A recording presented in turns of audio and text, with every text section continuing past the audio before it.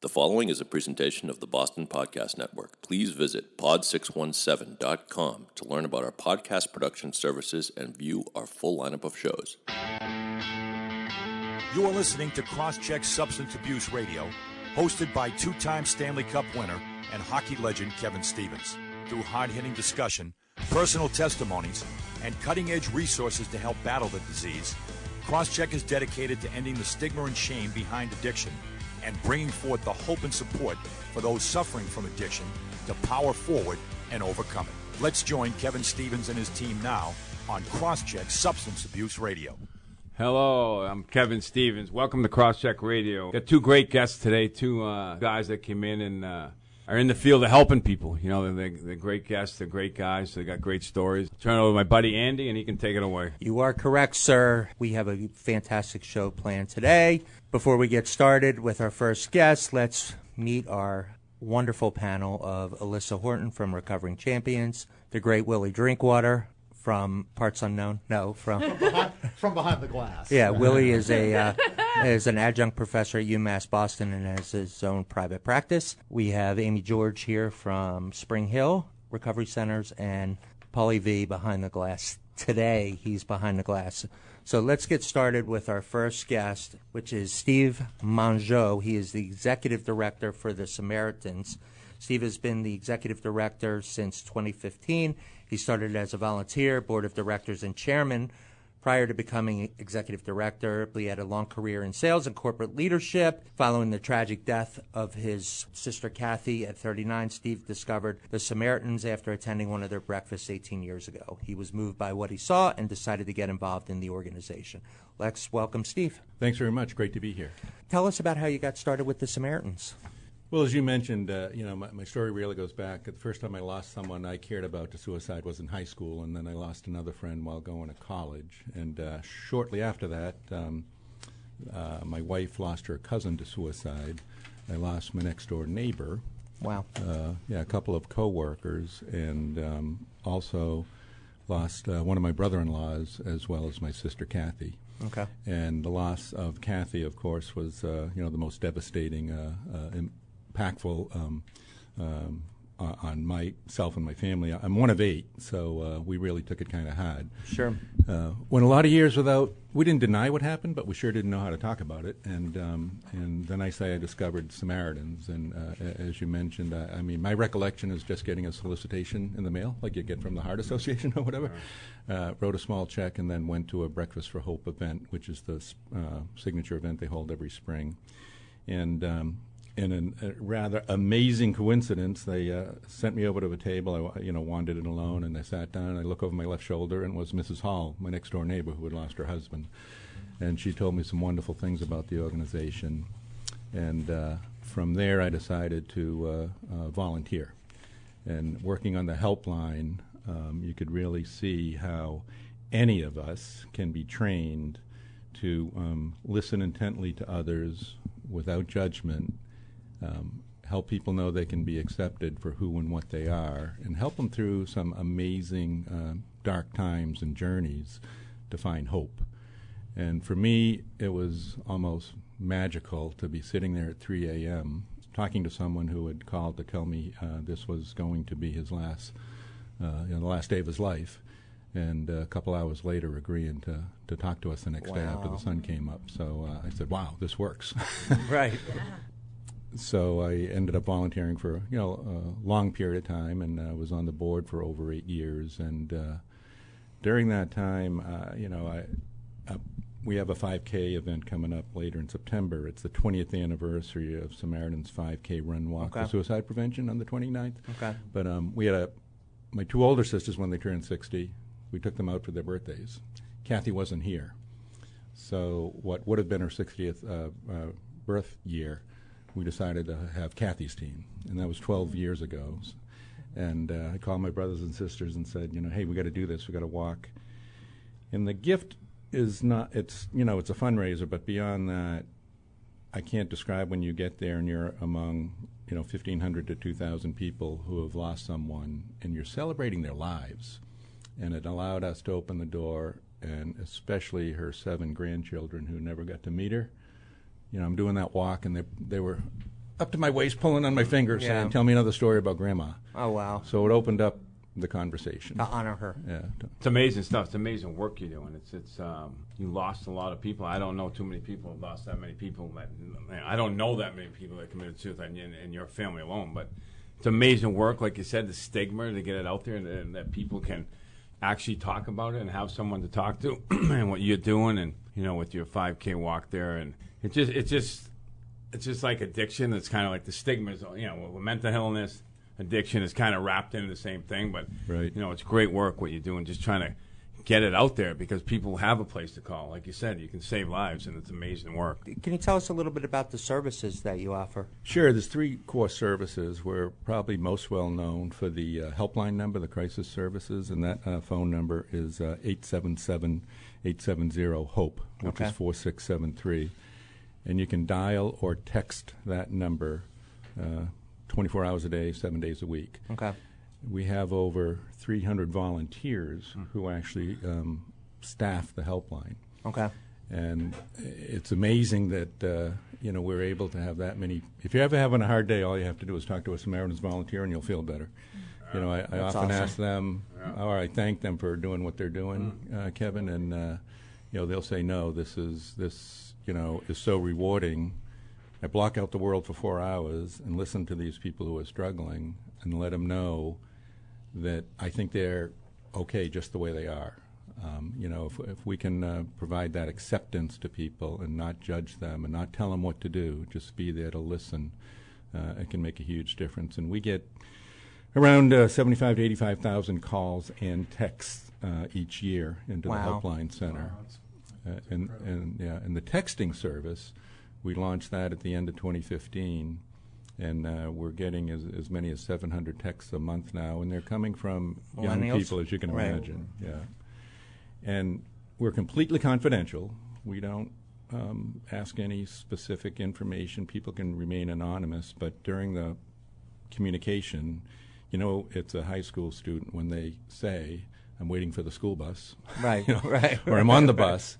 And the beauty of texting is they couldn't be talking to you on the phone with others hearing them, so they can shoot the text to us, and then they go silent for a while, and they tell us, well, I'm in my homeroom now, or in the bathroom, or whatever, and continue that conversation. So if they're dealing with a bullying situation or troubles at home, right, we're an outlet for them. That's fantastic. Willie? Yeah, I mean, with how often is addiction part of the mix? I mean, according to the Mass Department of Public Health, addiction, either alcohol or drug abuse and addiction, is involved in 30 to 40% of suicides. Okay, that's high. And it's either identified as someone who is seeking treatment, or maybe there's some residual, alcohol or drug in the body when they do the autopsy. I mean, I can share with my sister. At the time, I wasn't thinking of her. I don't want to label her, but it was Christmas break.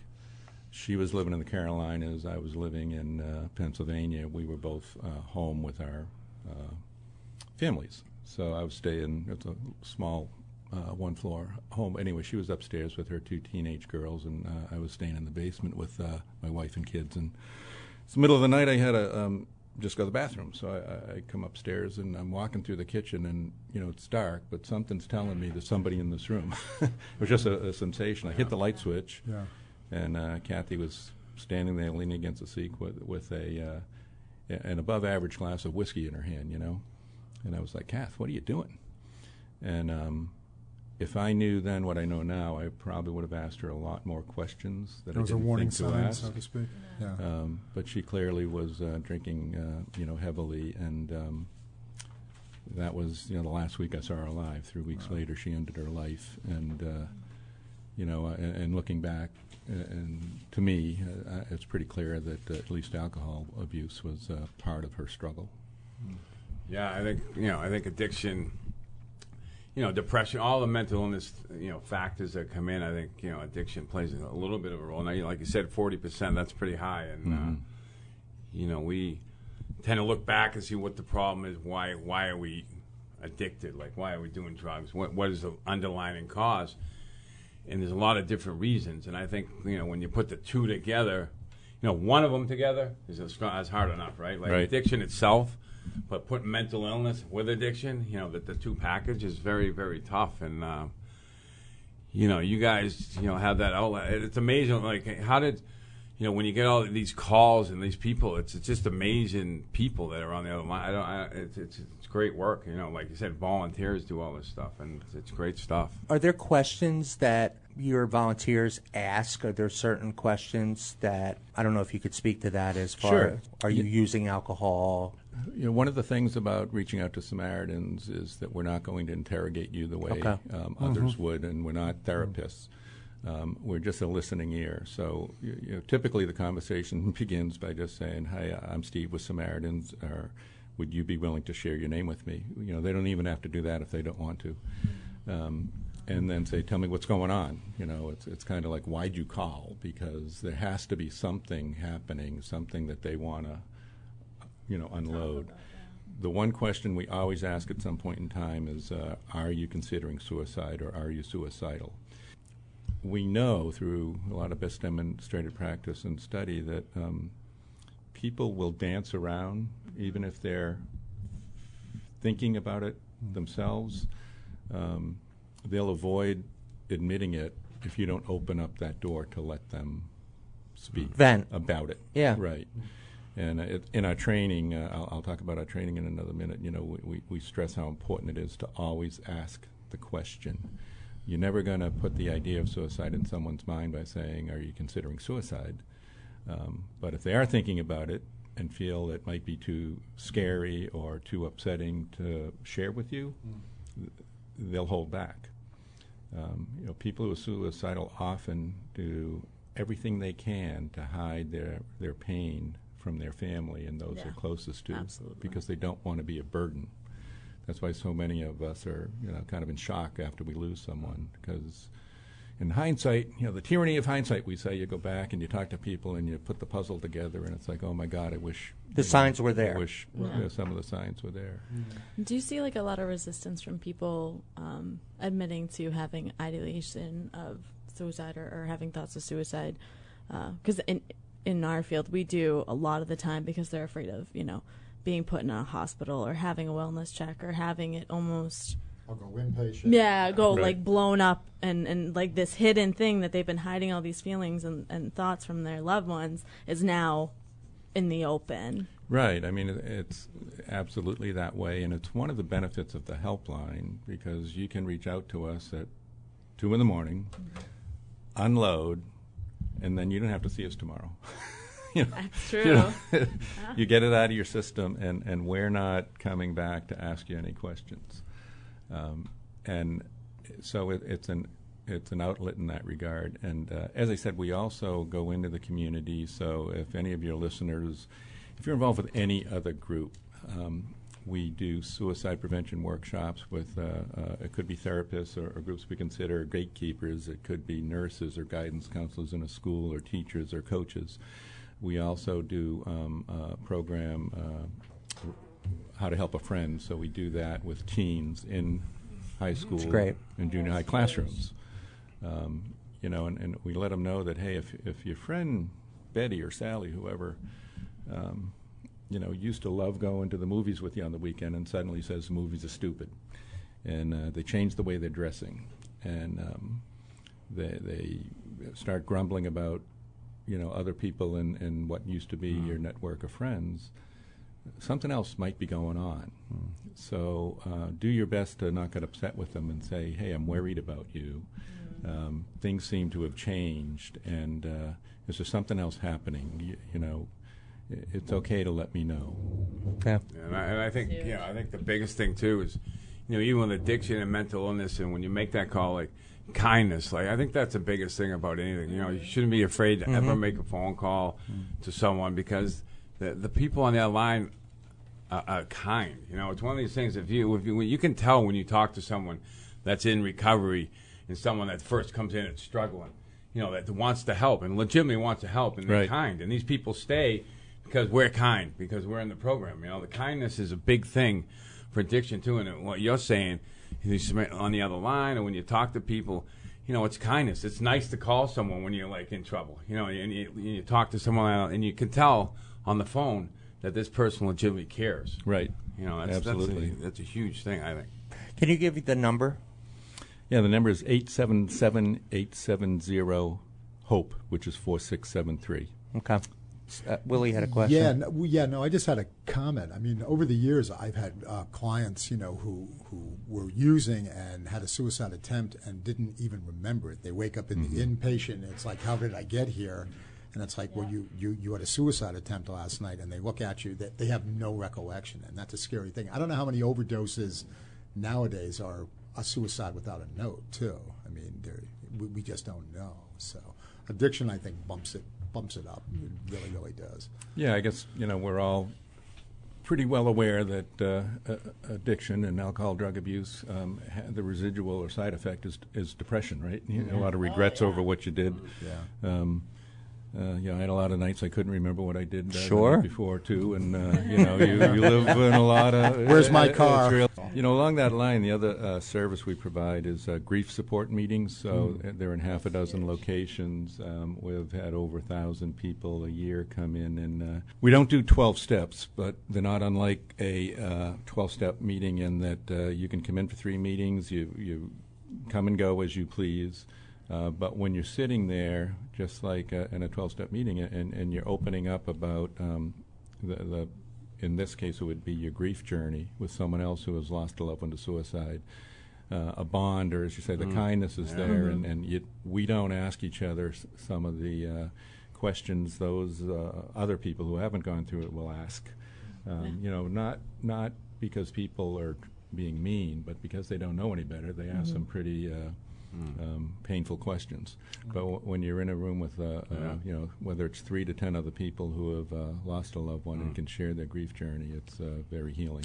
Yes. Can you give us some more details on the race again? Sure. Okay. Thank you. Yeah, it's at Artisani Park, the last Saturday of September 29th. Registration opens at 8 a.m. The walk run begins at 10 a.m. The runners go off first, followed by the walkers. It's a 5K. And this will be our 20th anniversary. We expect well over 2,000 people there this year. And it's our single biggest fundraiser of the year. Okay. So we need to raise over $400,000 to keep our vital services going. Awesome. Over half of our annual budget comes from individual donations to the organization. So Awesome. It's a big event for you guys. And there are lots of teams there who are there in honor of.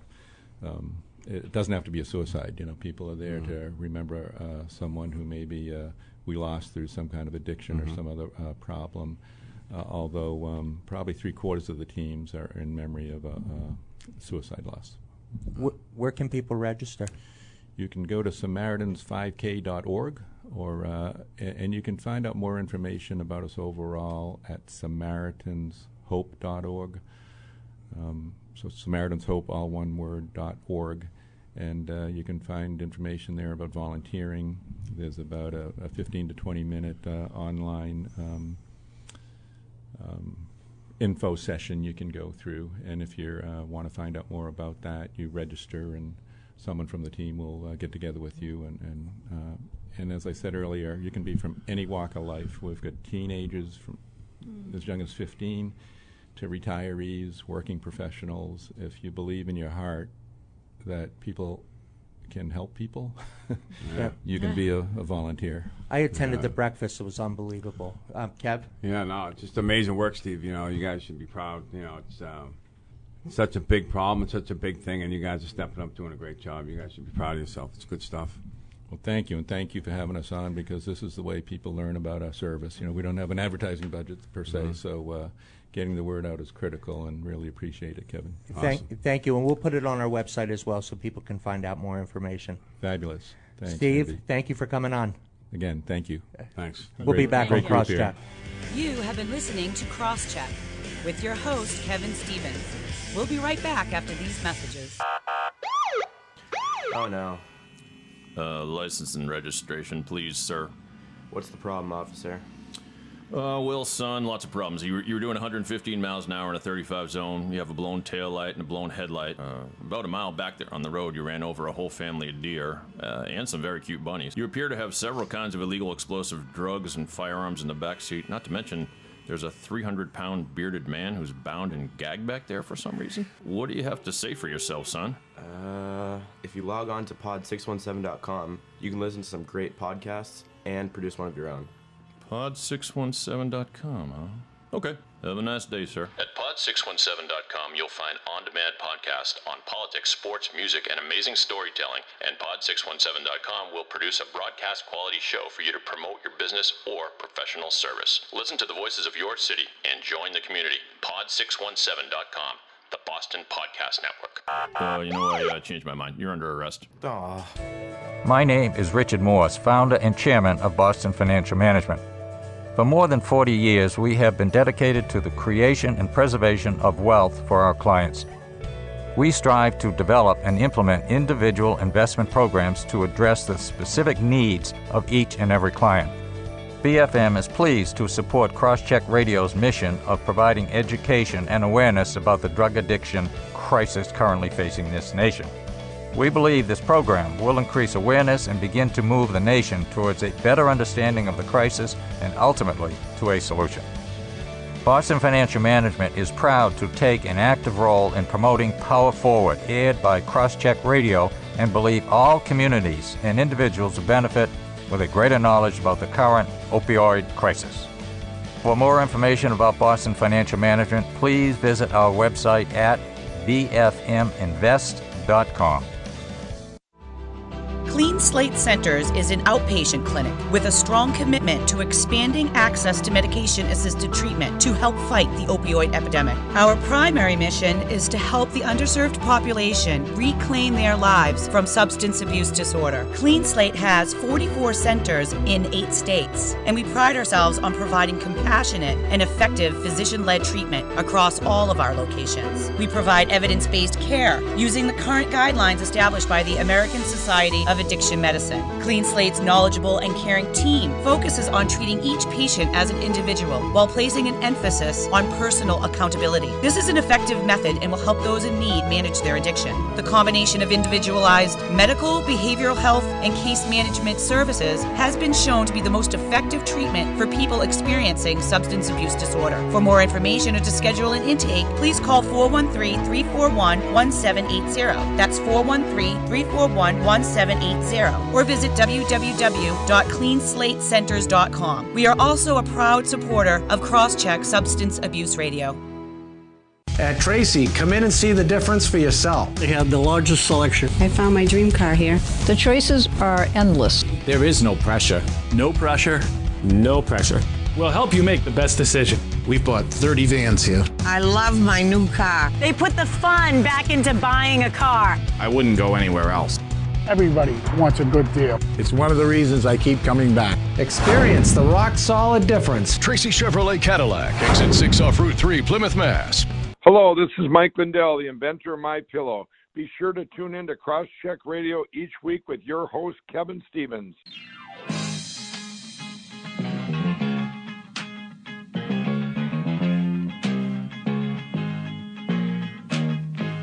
Welcome back to Crosscheck Radio with your host, Kevin Stevens. I'm Andy Bernstein, alongside our dancing fools, Alyssa Horton, Willie Drinkwater, and Amy George is now behind the glass. And joining us now, hi, Amy.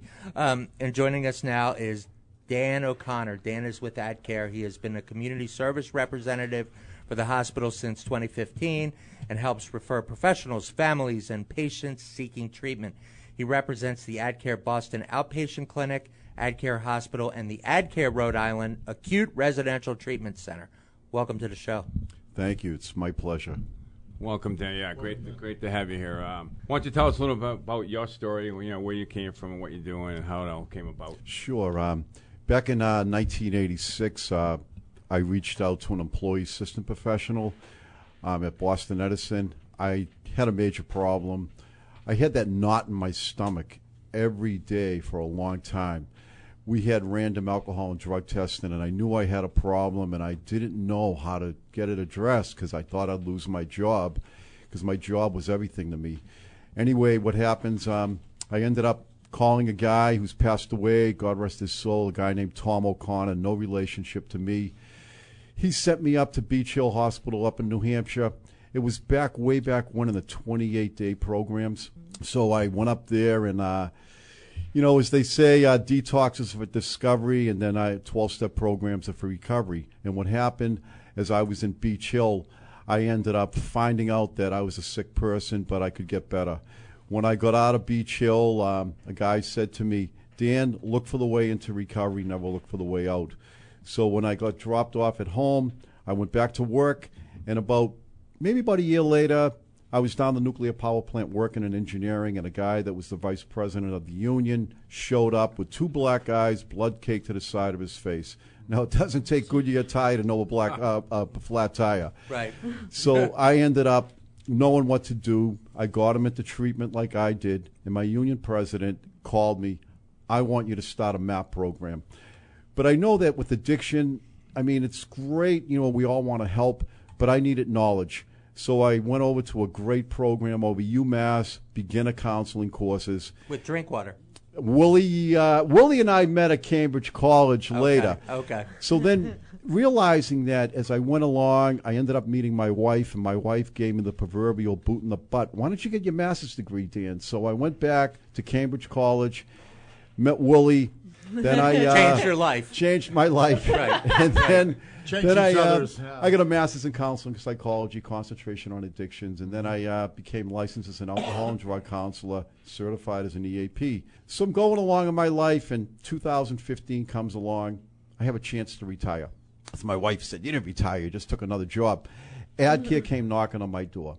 AdCare, what does it stand for? The A stands for alcohol, the D stands for drug. Alcohol, drug care. AdCare has been in existence for 40-plus years. It's a Medicare facility. So the big thing with us is that older adults, that's what I say to people. Like I had a 77-year-old mother calling me for treatment. Mm-hmm. So, and of course, with the opiate epidemic, sure, the focus should be on every group. But what happens, older adults are forgotten because it's the fastest growing population. Right. I learned that back in school. Yeah. Absolutely. So I'm working for AdCare and going along, and various opportunities presented itself. I ended up becoming part of MORE, Mass Organization on Addiction Recovery. I'm on the executive board. Magnolia New Beginnings, I'm on the executive board. It's mothers who have been affected by the disease of addiction. So that's a general synopsis, Kevin. Yeah, it's all good stuff. It's amazing how, it all starts. Some kid walks in with a couple of black eyes, and you kind of help them out. Next thing you know, you're doing this thing, the next 20 years or whatever, how long you've been doing it. But, AdCare is, like you said, I'm an AdCare. I went to AdCare. That's one of my stomping grounds.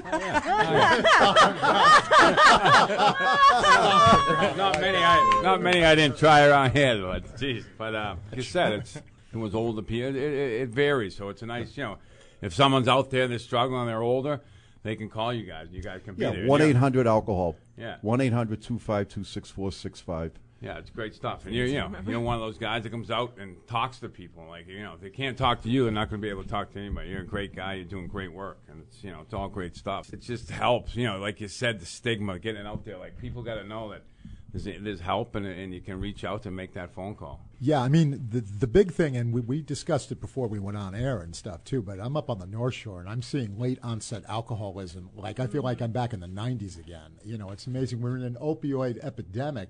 But on the North Shore, it's just amazing, the late onset of alcoholism. I mean, I call it the forgotten illness.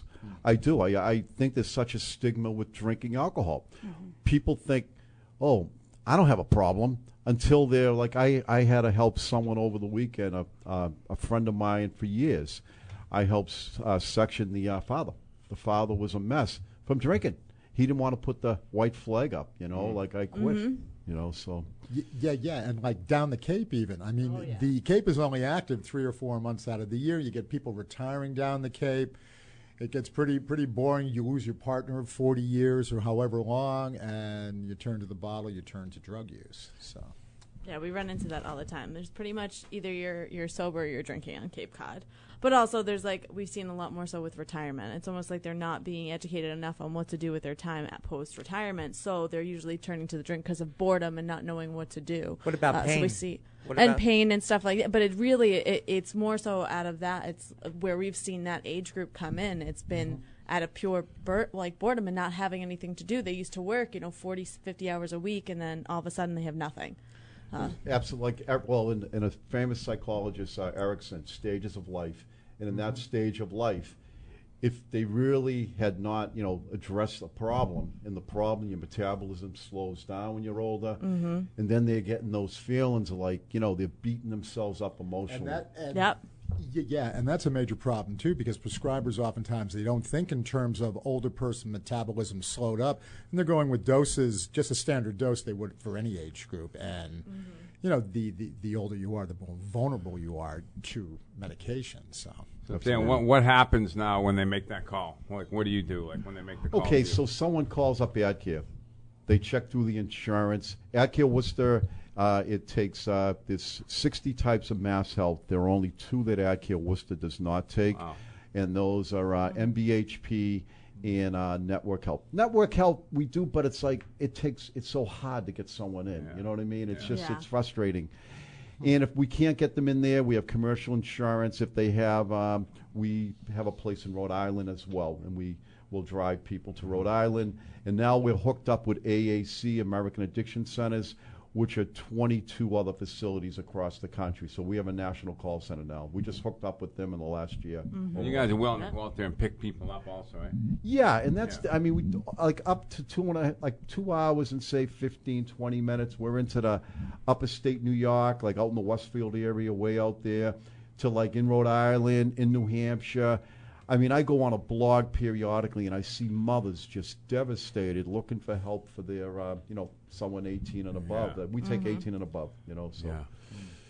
Amy? No, I'm just wondering, at Spring Hill, too, we are seeing older adults that are coming in, in their 60s, sometimes in their later 60s, even early 70s, that are coming in for treatment for their very first time. What do you think's precipitating that? What's bringing that on, that they're actually finally saying, now's the time, I'm going to go in for treatment? There's so many, with addiction, it's one of those that we can all have our answer on it. Right. I believe, I have a premise I said to someone earlier. My premise with addiction is super, super low self-esteem. Yeah. People don't feel good about themselves. If when I was drinking, someone would, no one sees what you're thinking. You know what I mean? When we talk to people, we have a countertransference. You know what I mean? You don't say what you're thinking at the time, but we have thoughts, and those countertransference thoughts, sometimes we don't let anyone know what's going on with us. And sometimes older adults could be very melancholy, could be very regretful for things, maybe ran into someone that triggered. There's so many, as I know, I'm also... The fear of death also. Yeah. Too. I've been experiencing that. The fear of death, they realize that their time is getting shorter, and there's a panic almost. And that's it, and what do? You just keep picking up the thing that, their intervention is alcohol, as opposed to we know the healing comes in the telling. That's what I feel. The more you tell something, you get it off your chest. You don't have that knot. I'm sure Kevin realized, knows when he was playing hockey. He wanted to be successful. The butterfly feeling, I call it the knot in your stomach, so. Yeah, it's definitely there. Like you said, when you get to that point where addiction, starts taking over, the progression, you think it's a progression, you think you're okay, then all of a sudden it becomes an addiction, and then you're stuck, and then the knots start happening, you start missing things. And it's just my life to your life to anybody's life, you're an addict. It goes the same way. I start missing hockey practice and hockey games. You start missing jobs. It's just our minds work the same way. But like you said, the hardest thing to do is to make that first call to you guys and get in and start getting work on the recovery part. Like you said, the detox, get your detox, but we want to be in recovery. We want to go somewhere after detox, right? Is the recovery part, and that's the most important part.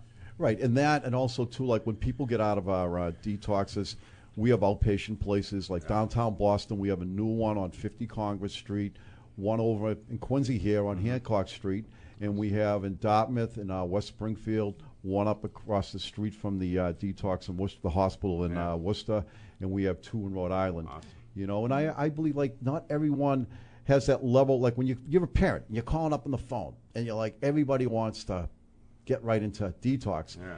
But not everybody, that's why they vet it out. Not everybody is, needing to go to detox, intensive outpatient. And again, the healing comes with the telling. And you can also handle those more medically acute cases that a lot of other places can't handle. Is that correct? And I always say to people there, like when I describe AdCare Worcester, if you're an older adult or you have something like a level 4, so level 4 detox, so you can have hypertension, high blood pressure, diabetes. Right. I mean, imagine being a parent.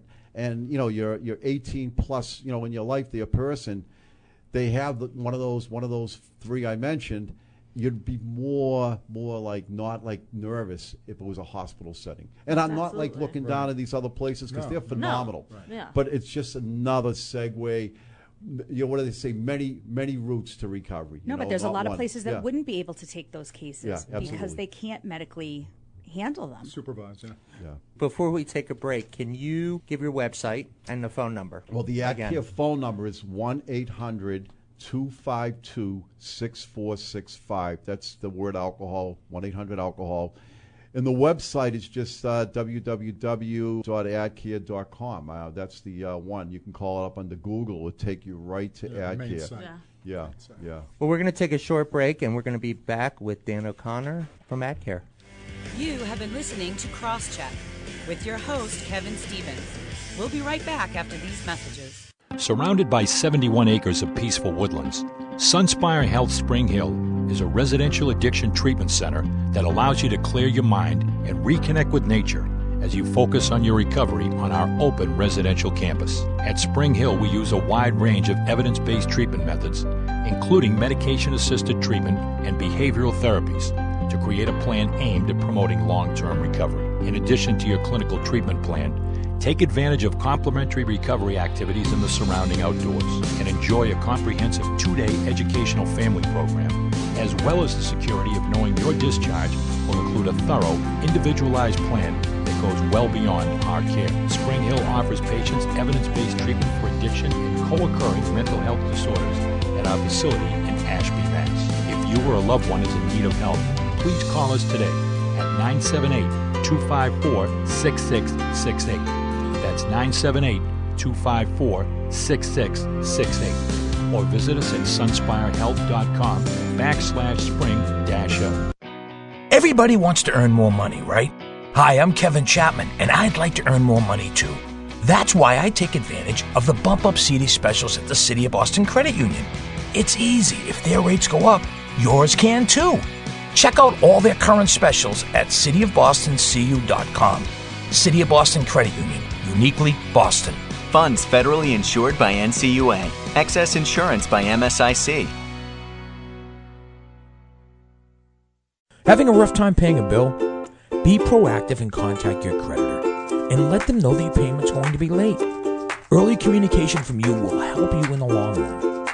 Hi, I'm Kevin Chapman, and this is a financial tip brought to you by the City of Boston Credit Union. For more everyday financial tips, visit cityofbostoncu.com. City of Boston Credit Union, uniquely Boston. Federally insured by NCUA, member MSIC. Hey, this is Sam Metler, the creator of A&E's Intervention. You're listening to Crosscheck Substance Abuse Radio.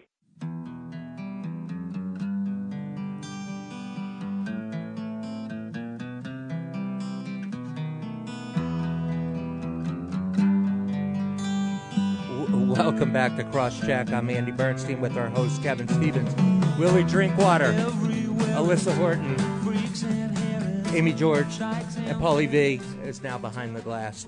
We're talking to Dan O'Connor from AdCare. Let's talk a little bit about the stigma and addiction. What you think we can do, what can help. Like, what are your ideas on that? Well, I think it starts with words. Like words hurt. Like, remember we were kids there, and don't like say bad words to people there. Don't put people down. But with addiction, and so many people have been affected by the opiate epidemic, and now fentanyl is number one. And I just think all right, I'll give you an example. Look at down by Boston Medical Center.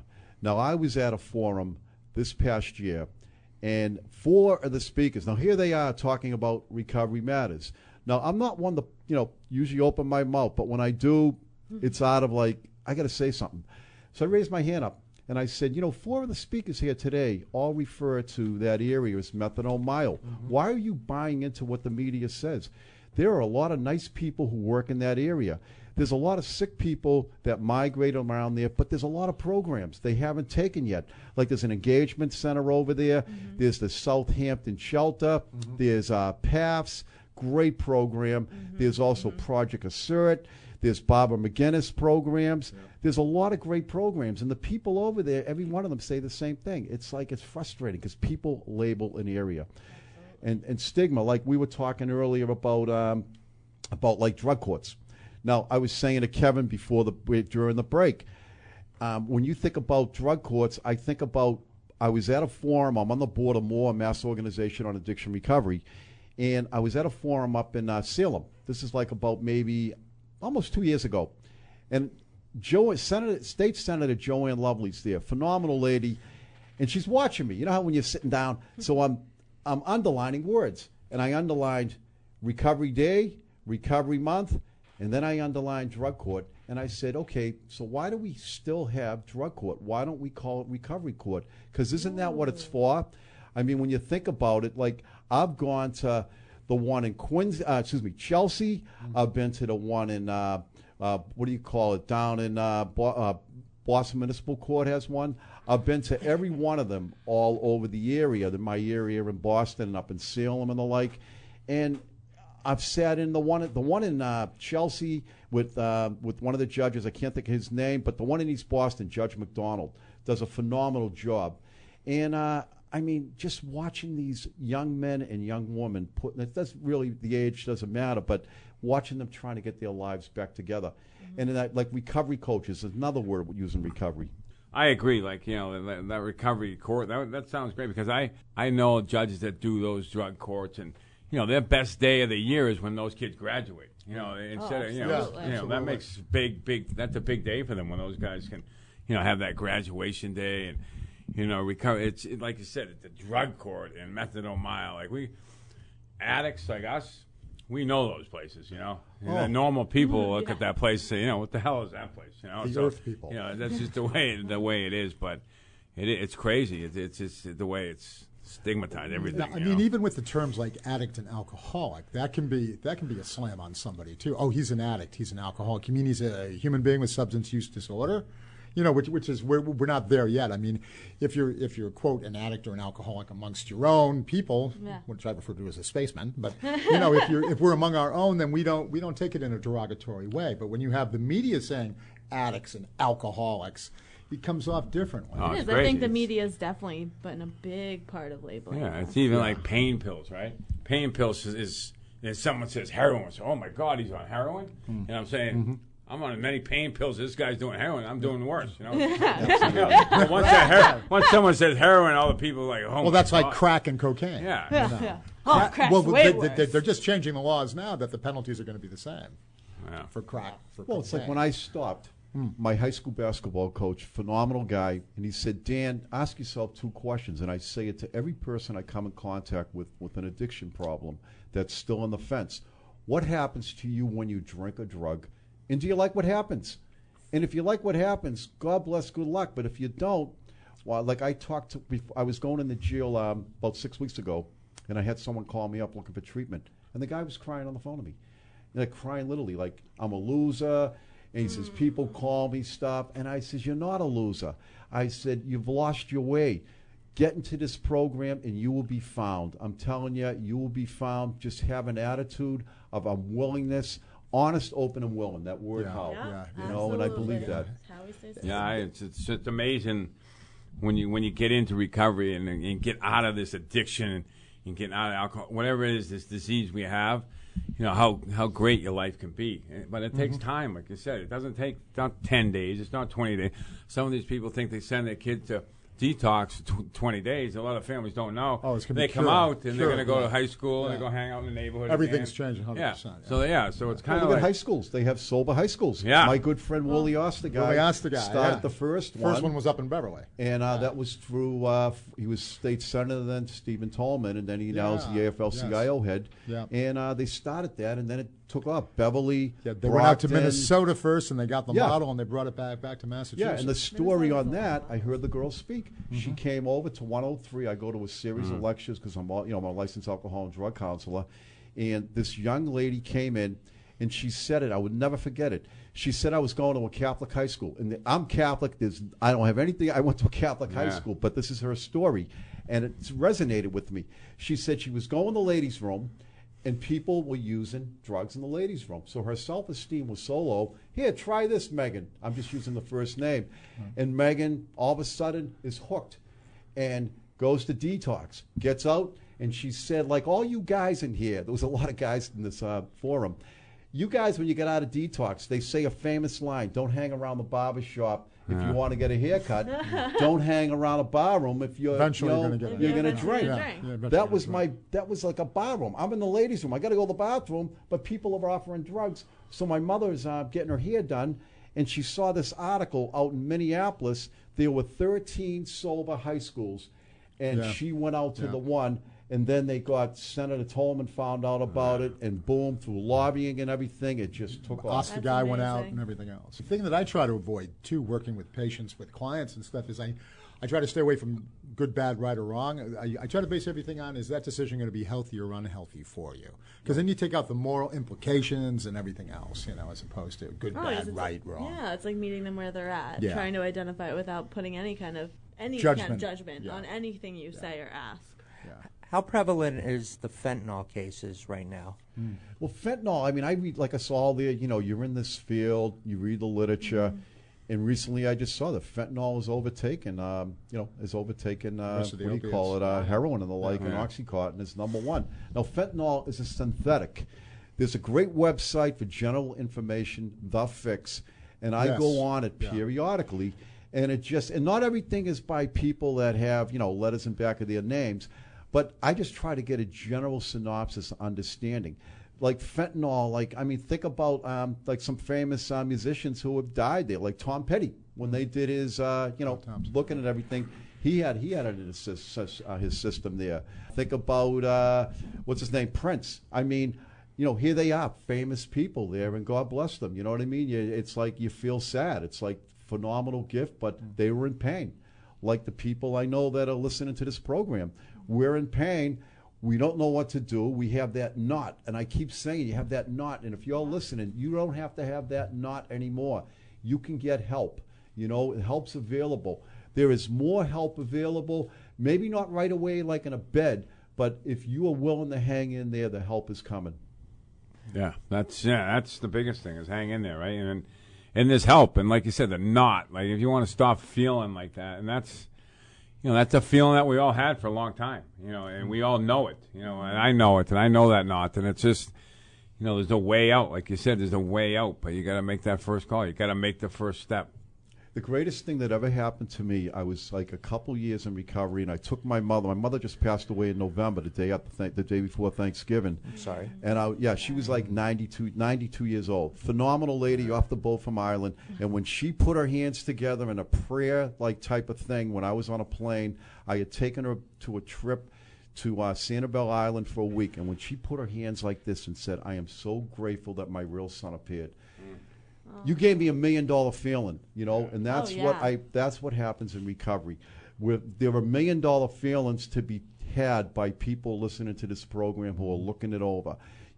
This is a phenomenal forum here. I am ecstatic to be here. I just can't tell you. Yes. We love having you. Ecstatic to have you. Thank you.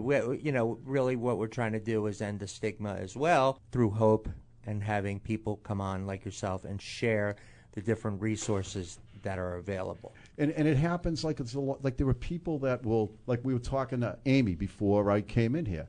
Amy said like she has that mother effect, like Kevin has that being a pro athlete effect. I mean, you have being a young lady effect. You know what I mean? It's just like I've got the bipolar Willie effect. has the school teacher and also the comic effect. I mean, there's a wrench for every nut. You know, we don't. I'm using that. Can I use that one? Yes, you can. Okay, great. Thank you. Oh, I love you, Dan. Yeah. So, yeah. Well, thank you for coming on today. My pleasure. Dan O'Connor from AdCare. Thanks, Dan. Thanks, bud. Appreciate it. We'll be back on Crosscheck. You have been listening to Crosscheck with your host, Kevin Stevens. We'll be right back after these messages. Life Skills South Florida is a 26-year-old primary psychiatric facility located in beautiful Deerfield Beach, Florida. We treat mental health conditions and substance use disorders for men and women ages 18 and older by using a holistic approach to treatment. This is done by incorporating elements of mindfulness, meditation, and integrated primary care, which offers individuals the opportunity for complete recovery. Treatment at Life Skills focuses not just on the persisting problems, but targets the underlying disorders that contribute to them in a healing environment. Our program goes above and beyond to empower the individuals during their recovery. For more information about our facilities, please call our Northeast Clinical Outreach Director, Melissa Westerman, at 603-540-6288. That's 603-540-6288. Also, visit our website at lifeskillssouthflorida.com for more info. Big thing that we have to offer is a ton of our staff are also in long-term recovery. And the first thing that we look at is making sure that that individual comes in, feels like they're a person, that we're going to take care of them, and that we're there for them. Individualized treatment, we try and help people find a way to live a life that's drug-free a day at a time. When you're with us, you're going to get a master's clinician who is well experienced, well versed in addiction. You're also going to get a case manager who's going to help you basically with everything that you've missed in life due to addiction. You're going to have tons of peer support every day, but when you leave, you're a part of the Recovering Champions family. If you're looking for help to get into treatment and you'd like to use Recovering Champions and our knowledge of the system and how to access it, you can reach us a couple different ways. You can always call our toll-free number, which is 844-888-5391, 844-888-5391. The other place you can find us is on the web, recoveringchampions.com. This is Chris Nowinski, CEO of the Concussion Legacy Foundation, and you're listening to Crosscheck Substance Abuse Radio, hosted by Kevin Stevens.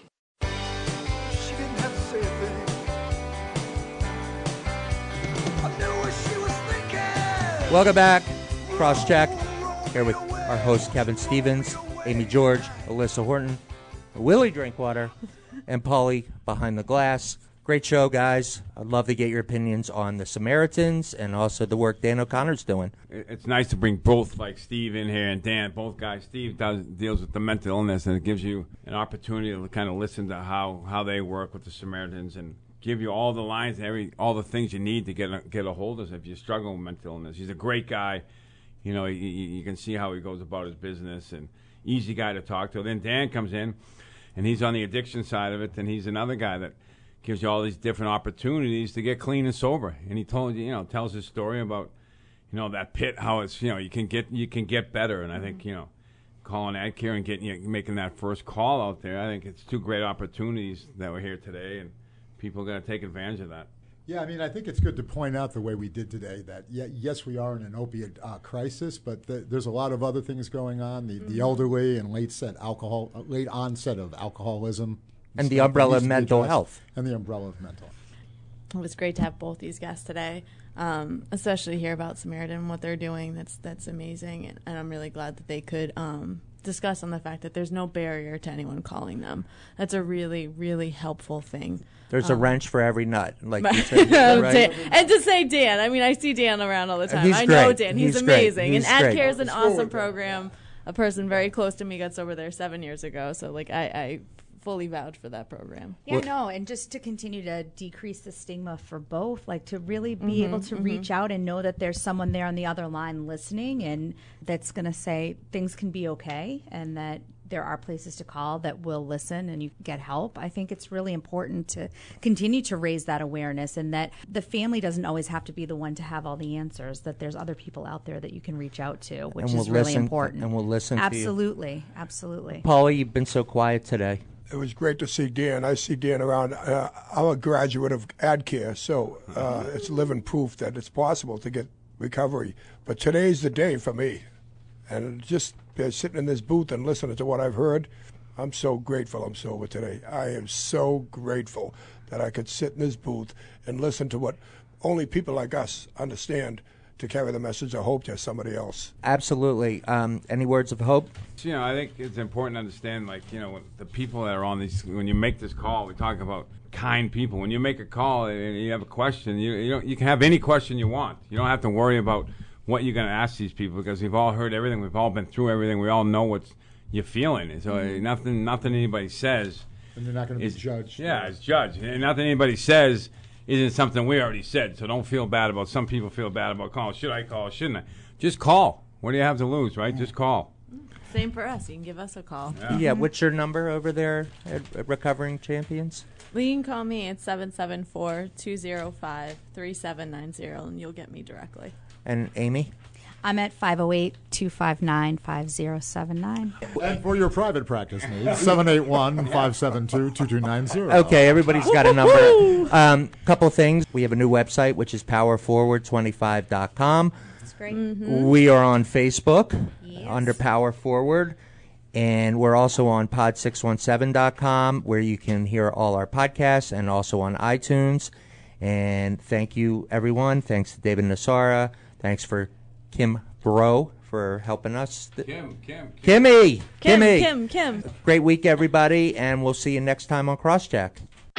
You have been listening to Crosscheck Radio with your host, two-time Stanley Cup winner Kevin Stevens. Join Kevin and his team each Saturday and Sunday as we try to remove the mask of addiction. If you or a loved one is suffering with substance use disorder, please call the Mass Substance Abuse Hotline at 1-800-327-5050. That's 1-800-327-5050. Or visit us at powerforward25.com for more information. What up, gangsters? From pod617.com, it's Shawshanked, the podcast. I'm your host, Uncle Buck. Nick Stevens. You want to talk to God? Let's go see him together. Matty Blake. Come on, do it. Kill me. It's Georgie Kip. This movie has everything. Kiss masks, Lee Trevino. Shawshank. Movies that you get Shawshanked by. Shawshank. I guess I just miss my friend. Shawshanked. Make sure to check for new episodes of Shawshanked regularly at pod617.com, the Boston Podcast Network. In Pod, we trust.